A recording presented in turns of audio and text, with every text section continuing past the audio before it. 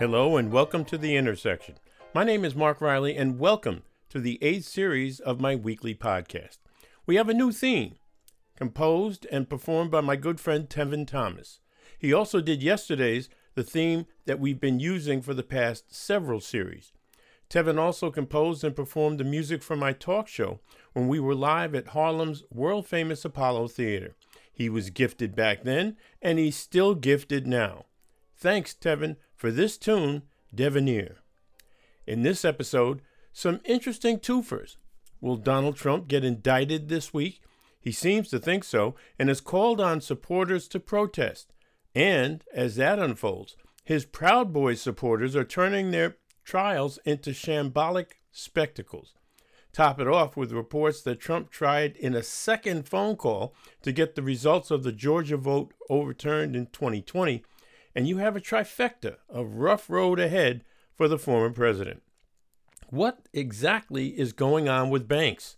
2 in the U.S. fail, while Credit Suisse, one of Switzerland's biggest banks, gets bought out by a rival. Are we seeing a repeat of 2008? 2 tales of abortion rights. The North Dakota Supreme Court blocks a plan in that state, while Wyoming, a couple of states over, bans the medication abortion pill, or at least is trying to. Let's get into it. First, sad to say, Donald Trump. He posts on Truth Social that he expects to be indicted this week on charges stemming from an alleged $130,000 payment made on his behalf to porn star Stormy Daniels back on the eve of the 2016 presidential election. That payment, allegedly made to keep her quiet, was facilitated by his lawyer and fixer, Michael Cohen. Cohen is expected to be the prosecution's star witness should there be a trial. To be fair, Trump has denied having sex with Daniels and has cast the investigation and possible charges as a witch hunt. He's also called for protests should the indictment happen. But of course, Trump responds to each and every probe and question of his actions the same way. Whether it's Georgia, Mar-a-Lago, or even situations where his compatriots have pled guilty, they're all partisan political witch hunts. However, this one would mark an extraordinary epoch in American political history. It would be the first time a former president was indicted on criminal charges. The charges, should they happen, would be brought by Manhattan District Attorney Alvin Bragg. It's significant that both the Federal Election Commission and federal prosecutors in New York looked at this episode and did not bring charges against Trump. Moreover, it provides a side benefit to him in that it gives him a chance to rally his base, hence the exhortation to protest. Now he's even pressing his rival for the 2024 presidential nomination, Ron DeSantis, Florida governor, to speak up on his behalf. He's already suborned House Speaker Kevin McCarthy to do so. If only sex with a porn star was Trump's only worry, now comes word through the Atlanta Journal-Constitution that he placed a second call seeking to overturn Georgia's election results.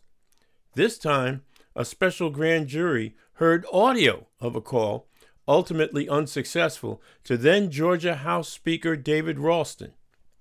The ask was to call a special session of the legislature to overturn the results that favored Joe Biden. Trump got nowhere with Ralston, who has since passed away. The recordings, of course, are in the hands of Fannie Willis, Fulton County DA. If I were him, I'd be very, very nervous about that. Trump may have a lot more to fear from that probe, which is investigating whether he broke Georgia law. There's also the classified documents in Mar-a-Lago.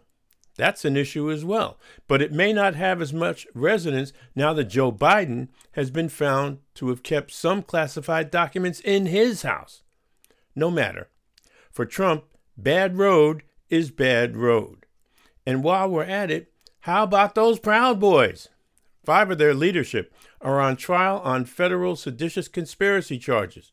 Did you forget about that? I know I sure did.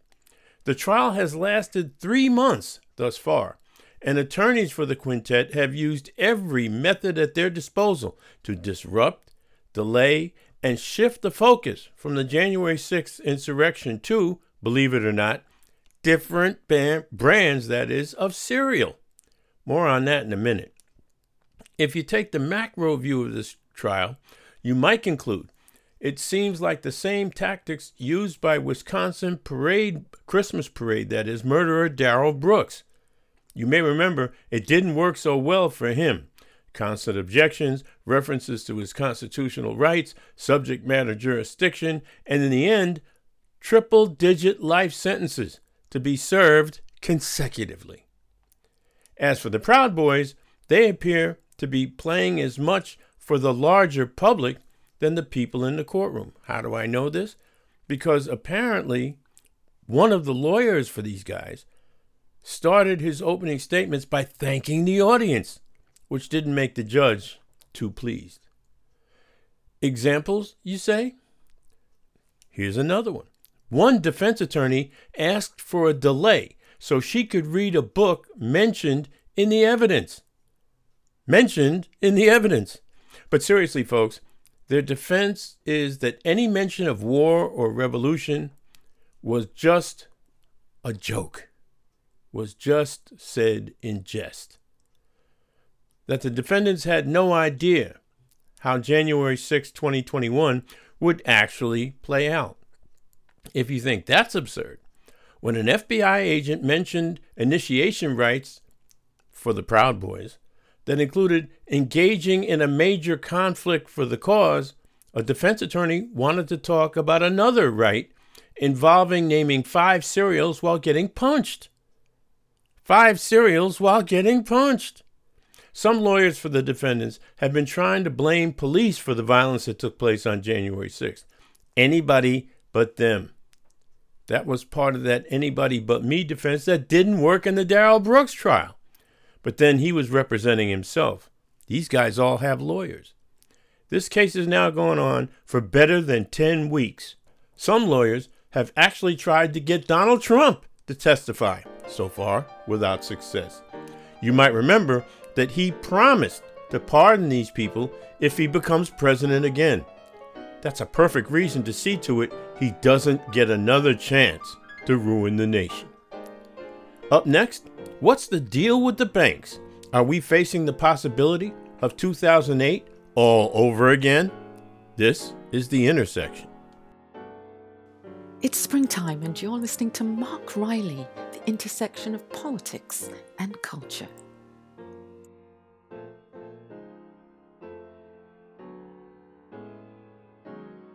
Welcome back to The Intersection.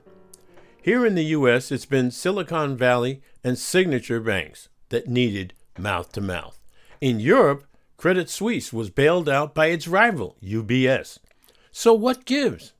President Joe Biden says this will not be a repeat of 2008, when the nation spent a boatload of money bailing out big banks. Even though bankers were calmed a bit by the UPS takeover to the tune of $3 billion, financial markets still have a collective case of the yips. After all, the 2 U.S. banks are medium-sized institutions. Silicon Valley is important largely because they service the tech sector. Yet its collapse was enough to frighten the folks at Credit Suisse, which was already on shaky ground. One wonders if all this turmoil is a result of greed, stupidity, mismanagement, or a combination of all three. One thing is for sure. Some of the big tech titans who have been chafing at, quote, money printing coming out of Washington are now singing a very different tune. Now they're calling on swift government action to prevent a deepening crisis. Some of these people seem to live in an alternate universe. Not every American, folks, looks with fondness at their local banker. Or certainly, if they like their local banker, they may not care that much for the big banks that many feel run the country. Now, a little history as to why. Back in 2010, on the heels of an extraordinary financial crisis, then President Barack Obama signed into law the Dodd-Frank Act. It was intended to regulate banks and minimize the possibility of another 2008. Bit by bit, thanks to lobbying by captains of industry like Silicon Valley's Greg Becker, those regulations were loosened. Specifically, that culminated in 2018, where there was a deregulation law signed by guess who? Donald Trump. By the way, in the wake of Silicon Valley's collapse, that same Greg Becker, the guy who was talking about, money being printed in Washington, that same Greg Becker was summarily fired last week.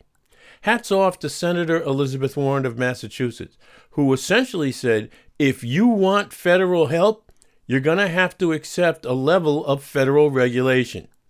In other words, back to the future, with a return to Dodd-Frank scrutiny, stress testing, and regulation. Is leaving it to the banks to regulate themselves a suitable answer? I don't think so. And finally, a pair of abortion decisions show what can happen when a woman's right to choose is left to the states. This is The Intersection. Join the conversation at Mark Riley Media on Facebook.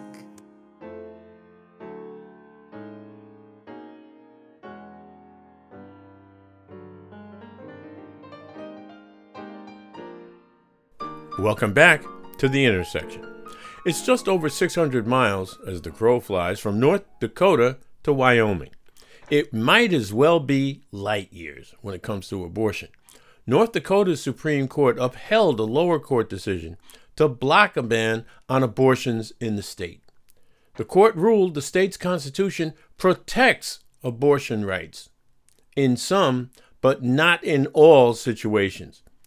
While the case proceeds in a lower court, abortions in North Dakota remain legal until almost 22 weeks after a woman's last period. Even though the court's decision isn't the last word on the matter, it's an interesting step in a state that wants to ban abortion in all but the narrowest of circumstances. Yet the state's high court preferred a liberal interpretation of the state constitution, leaving it up to the legislature to checkmate them if they can. Go 600 miles west, there's a different set of circumstances. As I've said in past episodes, the anti-abortion movement will stop at nothing in their effort to control a woman's right to choose. Wyoming last week became the first state in the nation to ban the use of pills for abortion. The state is trying to stop the method used by a majority of women to terminate a pregnancy. Other states have included medication abortions in their overall bans, but Wyoming has gone further, banning the pills before a statewide ban has in fact been enacted. My question is as follows. Does a state have the right to inspect packages sent through the federal mails? Because it dawns on me the only way they're going to be able to stop medication abortion pills from being shipped either through the mails or through courier services, etc., is to actually go through the intrusive method of inspecting all these things. How would they know what packages contain medication abortion pills without an inspection? I do not know. And here's the kicker. Like North Dakota, Wyoming has a guarantee of freedom in healthcare decisions. They're trying to get around this by declaring abortion is not healthcare. So what exactly is it? Keep in mind the entire state only has one provider, and it only provides medication abortion, not surgical. That clinic argues the state is infringing on its constitutional rights. I would agree wholeheartedly. So let's get this straight. Americans have certain freedoms granted by their individual states' constitutions, but state legislatures can abrogate those rights at will and without the advice and consent of a majority of its citizens. That's what they're saying. And by the way, the governor of Wyoming said he prayed before he decided. He signed one bill into law, the medication abortion bill, but he did not sign the total ban, which means it will become law if he doesn't put his signature on it, which is interesting in and of itself. But to me, when he said he prayed, that jumped out at me like crazy, because that says to me we are talking about the separation of church and state. People aren't supposed, but politicians, I don't believe, are supposed to say, I prayed before I signed a bill into law, especially a bill that is so extraordinarily restrictive on the rights of a woman.